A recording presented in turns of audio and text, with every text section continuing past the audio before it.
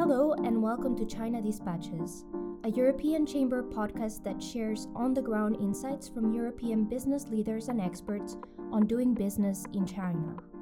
I'm your host, Esther Cañada Mela. After nearly 3 years, the European Chamber's EU tour took place in person from 9th to 13th January.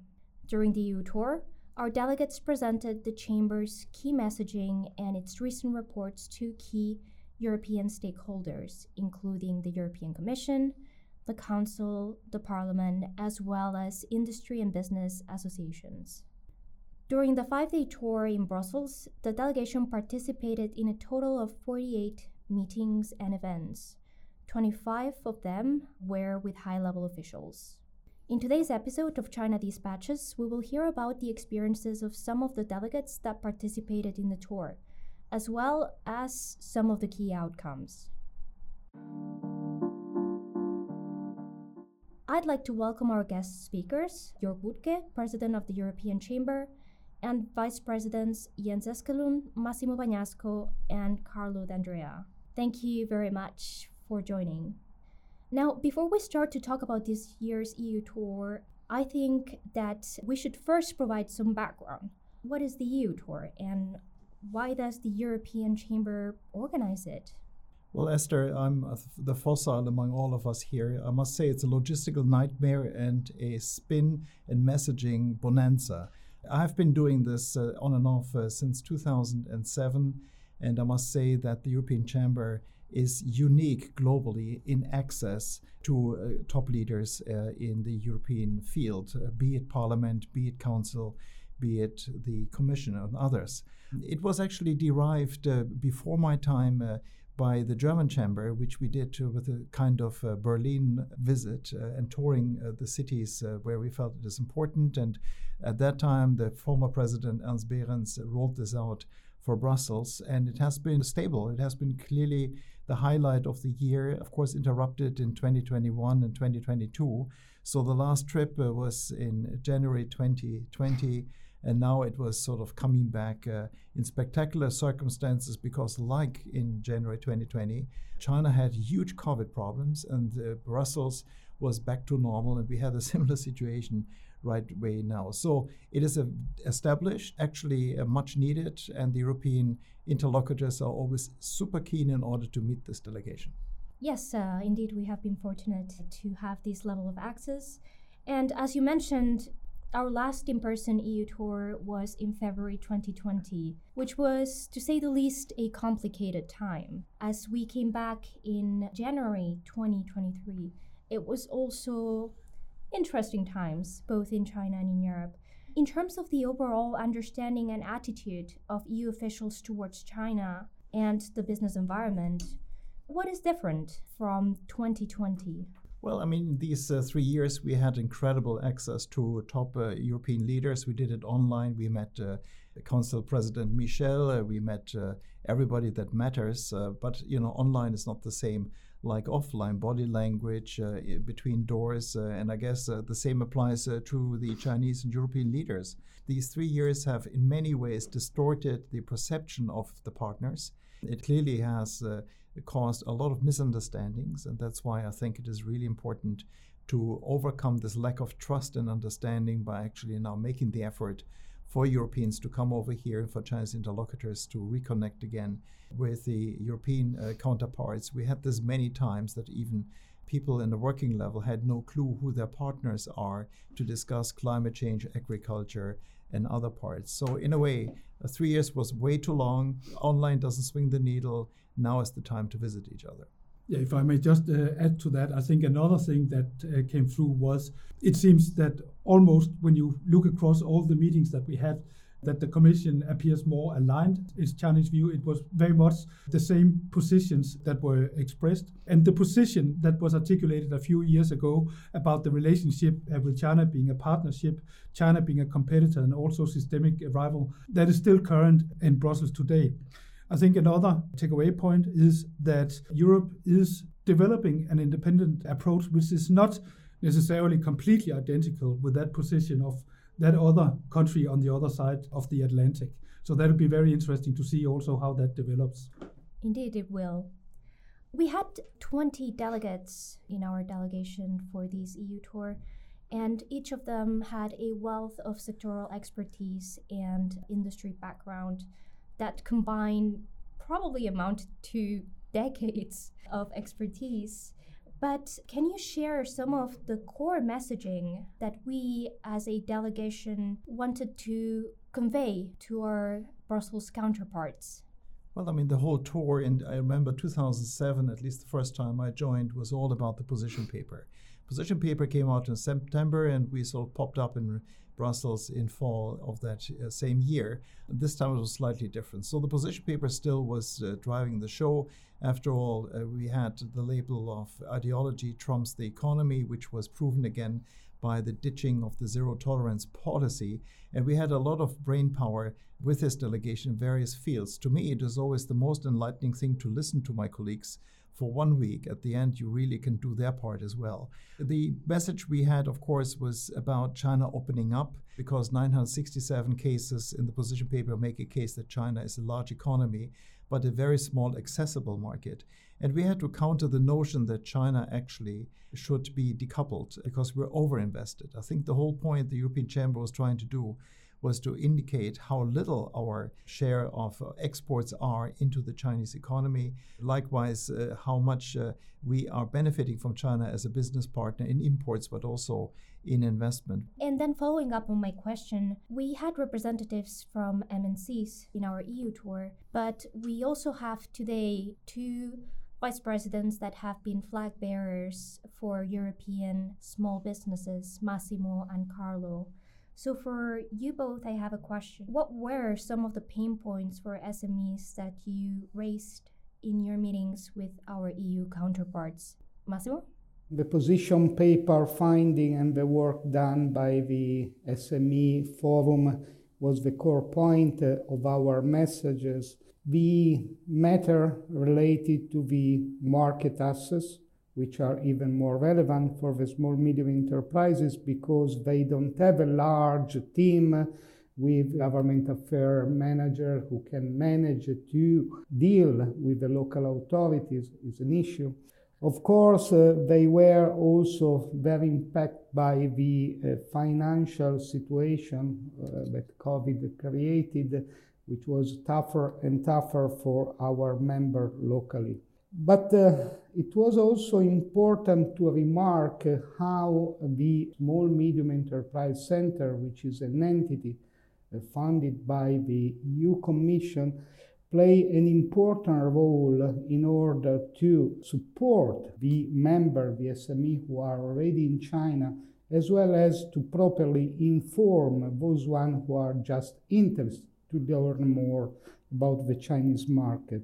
As a matter of fact, nowadays the Chinese authority has more and more interest to chase also our small medium enterprise. They are aware that the big multinational companies are already in China. They are keen to attract new foreign investment, and so they want to learn also from us, from the chamber experience, what could be done in order to be more attractive and more supportive to the small medium enterprise.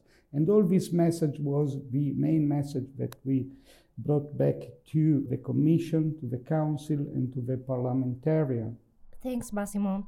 Indeed, as a person that is supporting the implementation of the USME Center, I could not agree more. And particularly now that China is reopening, it will be more important than ever for EU-based SMEs to have the right access to information and support that the USME Center can provide. Carlo? Definitely the EU tour is one of the most important exercises, not only for the members, but the delegates. The message that we said is the small medium enterprise are among the companies that suffer the most in China. Of course, depend on different sectors, because one of the main issues is the lack to access of finance, the problem that they had of the travel ban and the travel restriction, still continue APR infringement that it was always in our list of deliverable. And we also raised the issue that the investment, as Massimo was pointing out rightly before, from Europe into China, especially from the small, medium enterprises, is shrinking. Another point that I want to mention is that the European community in China is still there, is shrinking. We have many people. We can stay all together in the bird nest in Beijing, around 60,000 people, but we still matter on percentage of taxes, on percentage of millions of people from China that working for European companies. And I always remember that it's important to say that in China, doing business became more complicated and more politicized. So for small, medium enterprise, they need to make homework, and the US Medcenter definitely is a good instrument. Absolutely. It is important to know whether China is the right market for you or not as a European SME, because there is a lot to lose. I think that nobody was surprised to hear in Brussels that trust had been eroded in the past 3 years, mostly because of the management of COVID-19. One thing that we were glad to hear, though, was that at least for most of our EU interlocutors, engagement was still on the table. Jörg, what are some of the more encouraging messages our delegation received from EU authorities? Well, I guess the most overwhelming sense that we got was that the whole of Brussels was absolutely keen to meet us, listen to us. There was no China bashing going on. China was not projected as toxic partner, but it was all about curiosity. How do we deal with a partner, as Jens pointed out, as a competitor, but also partner and a systemic rival? The messages that we got there is decoupling is not in the cards. The new buzzword in Brussels is de-risking. And clearly, we have outlined areas of cooperation. I mean, just keep in mind that weeks before we popped up in Brussels, there was a very successful biodiversity summit in Montreal, where in particular the Chinese and the European delegation worked hand in hand in order to get a certain deal over the finishing line. So in a way, there are many cases where we can actually cooperate. And obviously, the other message we got is, on Taiwan, what you're going to do there. I think it was vital that this delegation at this period of time showed up there in order to bring a little whiff of fresh air and good information to the decision makers. But again, the year's going to be long, and I hope we engage further. Jens. I would perhaps phrase it a little bit stronger than our president just did in terms of messaging on decoupling. The word that was used repeatedly actually was that decoupling is a fantasy. It's not going to happen. The interdependencies are so deep and so pervasive that for both China and Europe, this is simply not a feasible way forward. It's about looking at what are the real strategic vulnerabilities that we have in Europe. The Commission made a study themselves a year ago identifying 6% of imports as being strategically important. Half of that, i.e. 3%, are originating in China. It's not about, finding other sources for these 3%. It's about reducing vulnerability. So in total, we are talking about, 1%, perhaps even less, of total imports into Europe that's in scope of a de-risking exercise. So it's important that we continuously keep perspective and do not try to blow this out of proportion. It's important. Europe needs to develop its autonomy also from a supply chain and sourcing perspective, but also let's be realistic. And let's also keep in mind that it's not just a vulnerability that Europe has. Indeed, China is exporting more than 3 times as many goods to Europe than Europe is exporting to China. Imports into China is an immense creator of jobs for people paying taxes in China and keeping the economy humming in China, and also in terms of transfer of technology, enabling the production of all these products for which there is a demand in Europe and elsewhere. So it's really a relationship that goes both ways, and we should keep that in mind. Absolutely. Let's do remember that we discussed about SOE, but let's not forget that they are the big winners of these 3 years of COVID, and they stalled the path of reform. And we were trying to push in a direction that this should continue. For example, in order to have a better alignment also in the competition. And what is important is that China in this period created giants like North Shipbuilding Company with the South Shipbuilding Company. They merged together, and we delivered this business news to them in order to improve the business environment here in China. Indeed, from my personal perspective, I think that it was very striking to hear from our EU counterparts, several of them, about this awareness of the importance of having good expertise on China. So I think it's quite encouraging to see that the European Commission has already rolled out or is in the process of rolling out some EU-funded projects and fellowships aimed at addressing this knowledge gap. Moving forward, we have talked about some of the more encouraging things that we heard from Brussels. Which views, and in some cases even misunderstandings about China and its business environment, do you find the most concerning?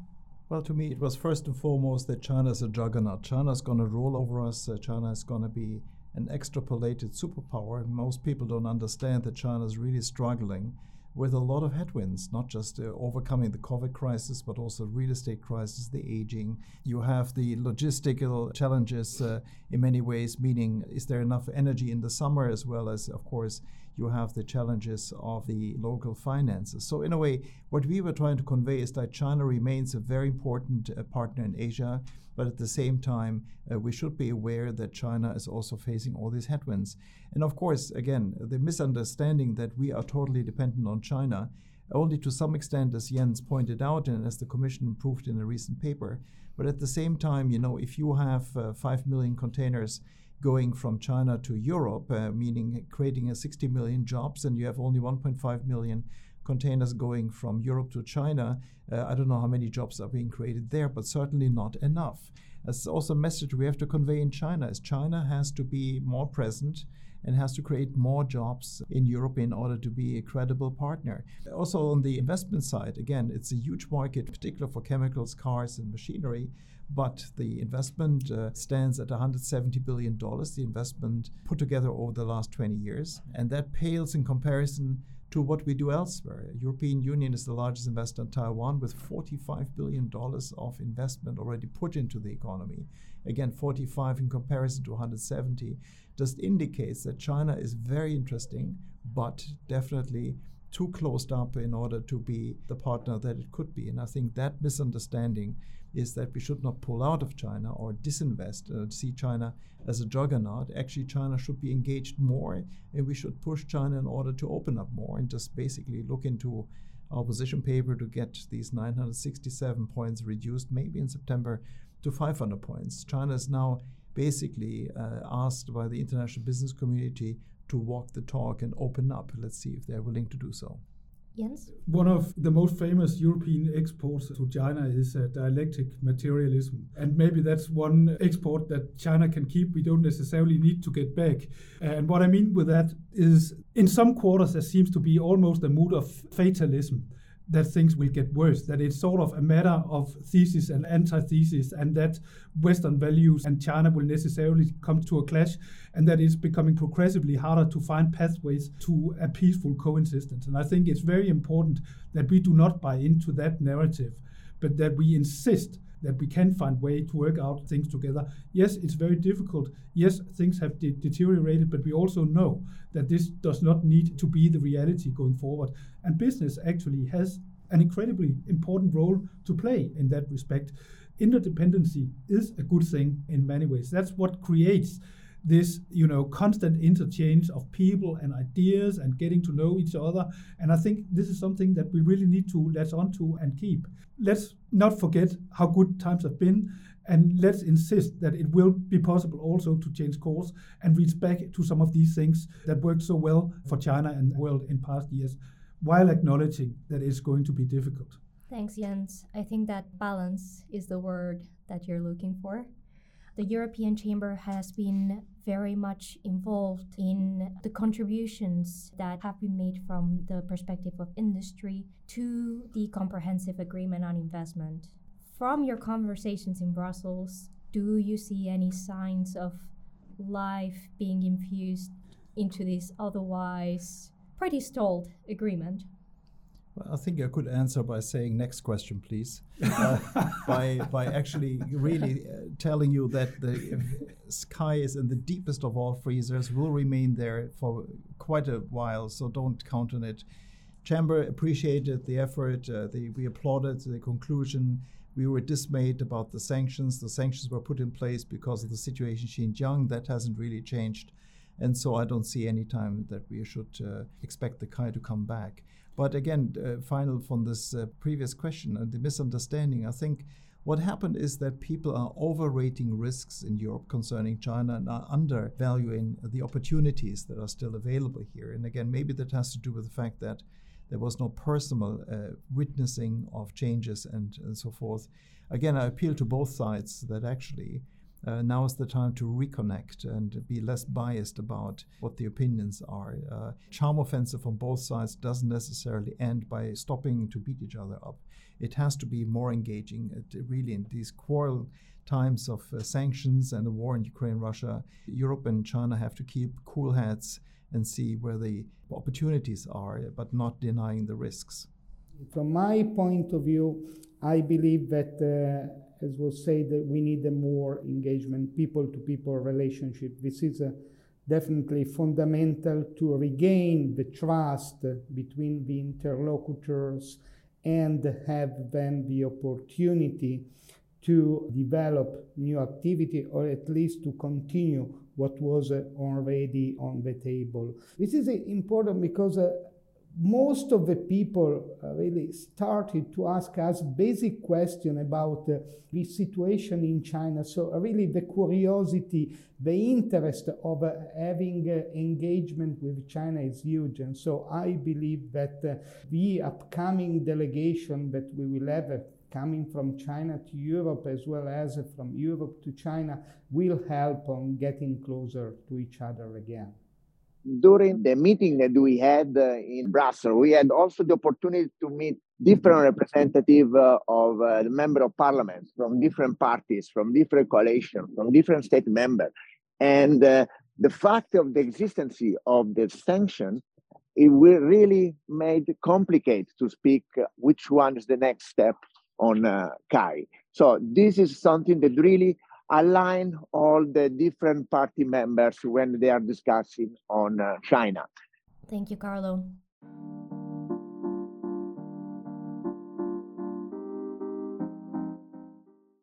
Of course, the main goal of the EU tour was to reconnect in person with EU counterparts. But we also had some interesting exchanges with Chinese stakeholders in the EU. We met with newly appointed Chinese ambassador to the EU, Fu Cong, and with the Chinese Chamber of Commerce in the EU. What were some of the key takeaways from these engagements? I met Ambassador Fu Cong in December already before he left, and we had an online session with him, so it was our third engagement. Felt like old friends. And again, he's a very open-minded, very articulate and eloquent person. But of course, he was also reminding us about the shortcomings of Europe. And of course, he's having a hard start in order to get his voice heard. After all, China didn't have an ambassador in Brussels for 1 year, which I find puzzling given the importance of the European Union Commission and Parliament and so forth. So in a way, of course, he conveyed Beijing messages very eloquently, and he's a good guy to talk to. But at the same time, I think that we all have to tone down criticism of each other's partners in order to actually get heard and get understood. He's able to do this. His English is absolutely fluent, but it remains to be seen if policy moves beyond wiggling around with a finger in the partner's face. Something also Europeans are very good at, I'm afraid. So in a way, we were back home. But I guess the meeting with the chamber, our brothers and sisters from Brussels, was far more engaging. And I leave this to my colleagues. Jens? I think it would be fair to say that the new Chinese ambassador we have in Brussels, he's very outspoken, he's articulate, and he's very direct. And I think the smart money is on. We will have some headlines popping up now and then, and we will all be looking forward to that. So that was interesting. I'm sure that there are interesting times coming. This year, our EU tour went beyond the confines of Brussels. You, Jörg, visited Berlin, and Carlo and our Secretary General Adam visited Paris, and you, Jens, went to Denmark, went to Copenhagen to also deliver some messages. So how is the mood in there? Well, in Berlin, the interest was as sky high as it was in Brussels. I was received in Chancellor's office as well as all the ministries, at least on the vice minister level. I met the opposition leader, Friedrich Merz, and other dignitaries. I had, believe it or not, 11 events and 13 bilateral meetings there. It's all about Ukraine, Russia. Clearly, the association of China with Russia is noted negatively. Also, of course, the fact that we have seen the Chinese response very strong towards the China strategy, which is unfolding. Even though it was only a draft in magazines, already China was scolding the strategy. I think that was ill-conceived. But I think that overall, again, no China bashing, all interest. But also you can notice the far more stronger American flavor in positions there, that Germany far more tries to align itself with Washington than Brussels does. I guess that has to do with the fact that Ukraine war is looming over this capital and the country, and we rely so much on the Americans in order to push back on Russia's invasion. There was a very strong kind of, are we going to have an investment screening outbound from Europe into China? Are we going to have a stronger technology ban? It's all over the place. But again, the atmosphere was more accommodating. Clearly, Taiwan was on the forefront of everyone, as particular as we had already now a vice minister traveling to Taipei. So all in all, I think Berlin was clearly all in openness, but also not shy of heading for a confrontation, more though than I would say in Brussels. But maybe that has to do with the fact that Brussels is more in trade and environment than Berlin, which is far more engaged also on security. Carlo, do you want to add something about our trip to Paris? First of all, this is after many years. We was an EU tour where we had the opportunity to have our ambassadors of the chamber in Europe, because we have a former president, Davide Cuccini in Brussels, which helped us to set up some meeting. And as well, in Paris, we had the great opportunity to have former Vice President Charlotte Roux, and together with other members of the executive committee in the French community, really helped us to open the door. We went there 2 days with Adam Dunnett and our Secretary General, with the Charlotte Roux as well, and we had the opportunity to meet the Director General of the Minister of Finance, and we discussed about the situation of the European banking sector here in China. We explained once again the low percentage of market share that European International Bank cover here in China, just 1% of all. And we also try to discuss the opportunities that this sector can give here in China. Also, when we had the opportunity to meet the head of the East Asia department at the Minister of Foreign Affairs, which he got an astonishing view on the Tower Eiffel in his office, this I have to tell you, among other things. And the dialogue was really direct, really engaging. And we hope, as Jörg and other colleagues said, that the visit of leaders from Europe will continue. And we hope to see even more CEOs coming here. Jens?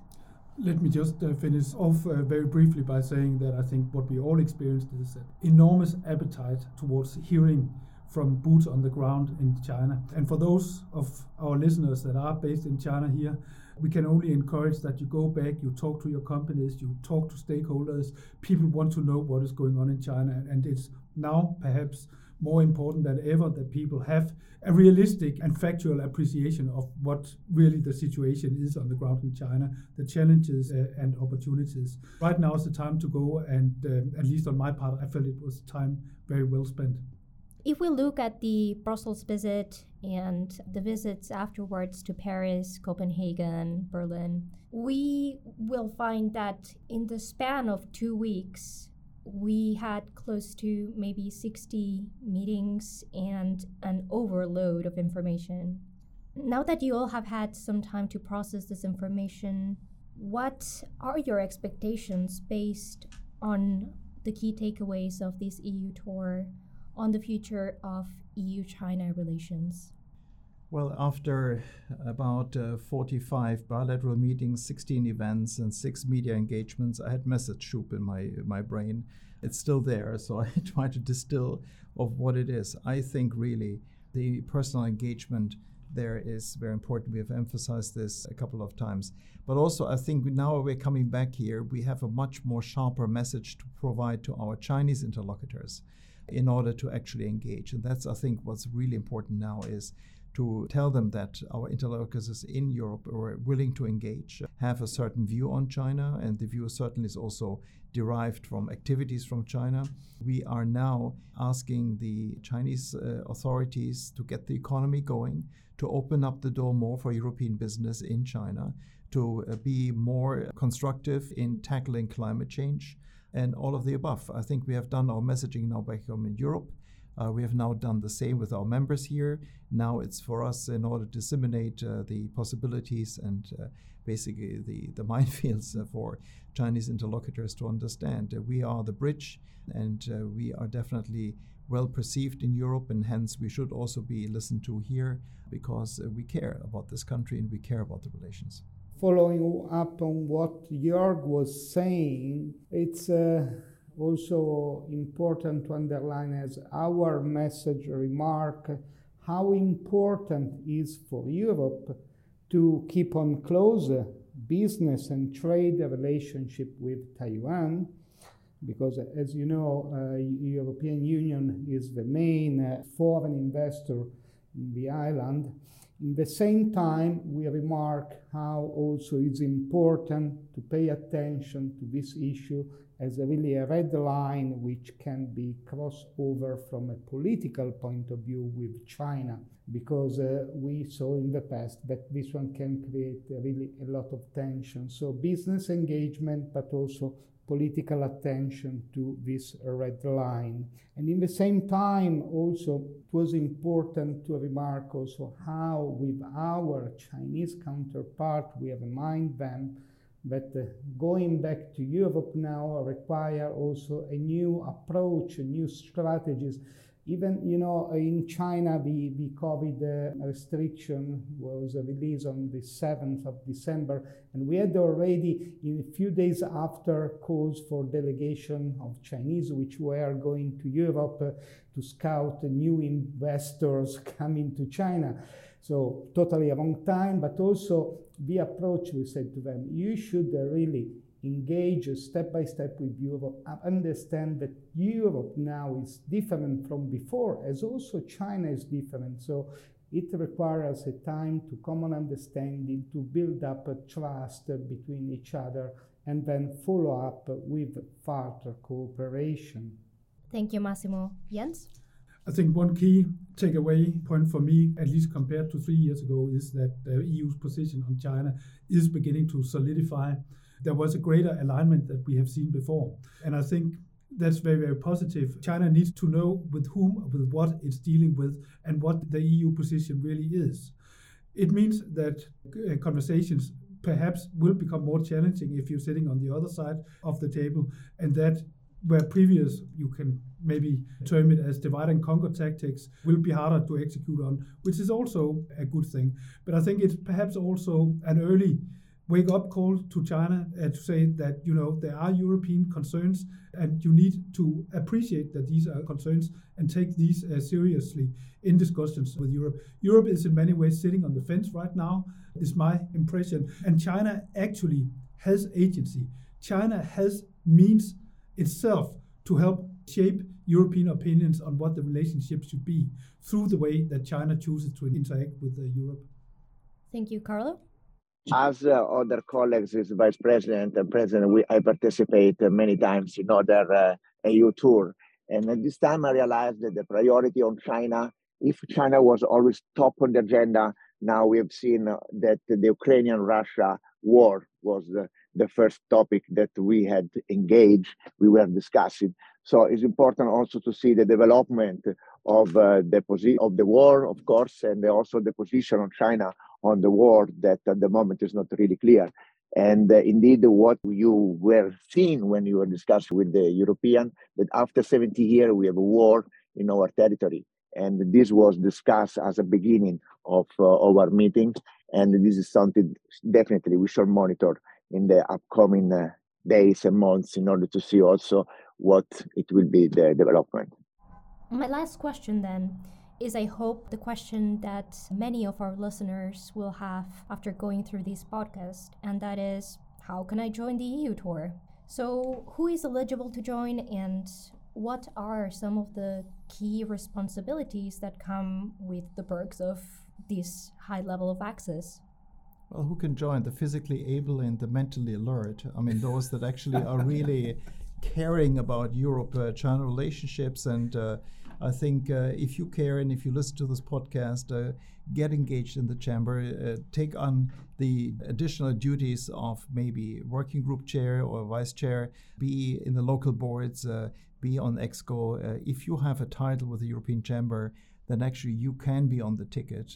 I hope that next time there will be a stronger engagement on various levels within the commissions, not just top-end commissioners or DG heads. You all matter in order to make your case on working levels. Might be less spectacular, but it might actually be more impactful. And besides that, you get a feel of where Europe is heading, and you are invaluable by popping up in Brussels in order to make them realize what important partner China is. Thanks, Jörg, Jens, Massimo, and Carlo. That's all for today. If you like our podcast, please subscribe to China Dispatches, recommend to your colleagues and friends, and share on social media. Also, would love to hear your feedback. You can find contact details in the show notes. This is Esther Cañada Mela from China Dispatches. Thanks for listening.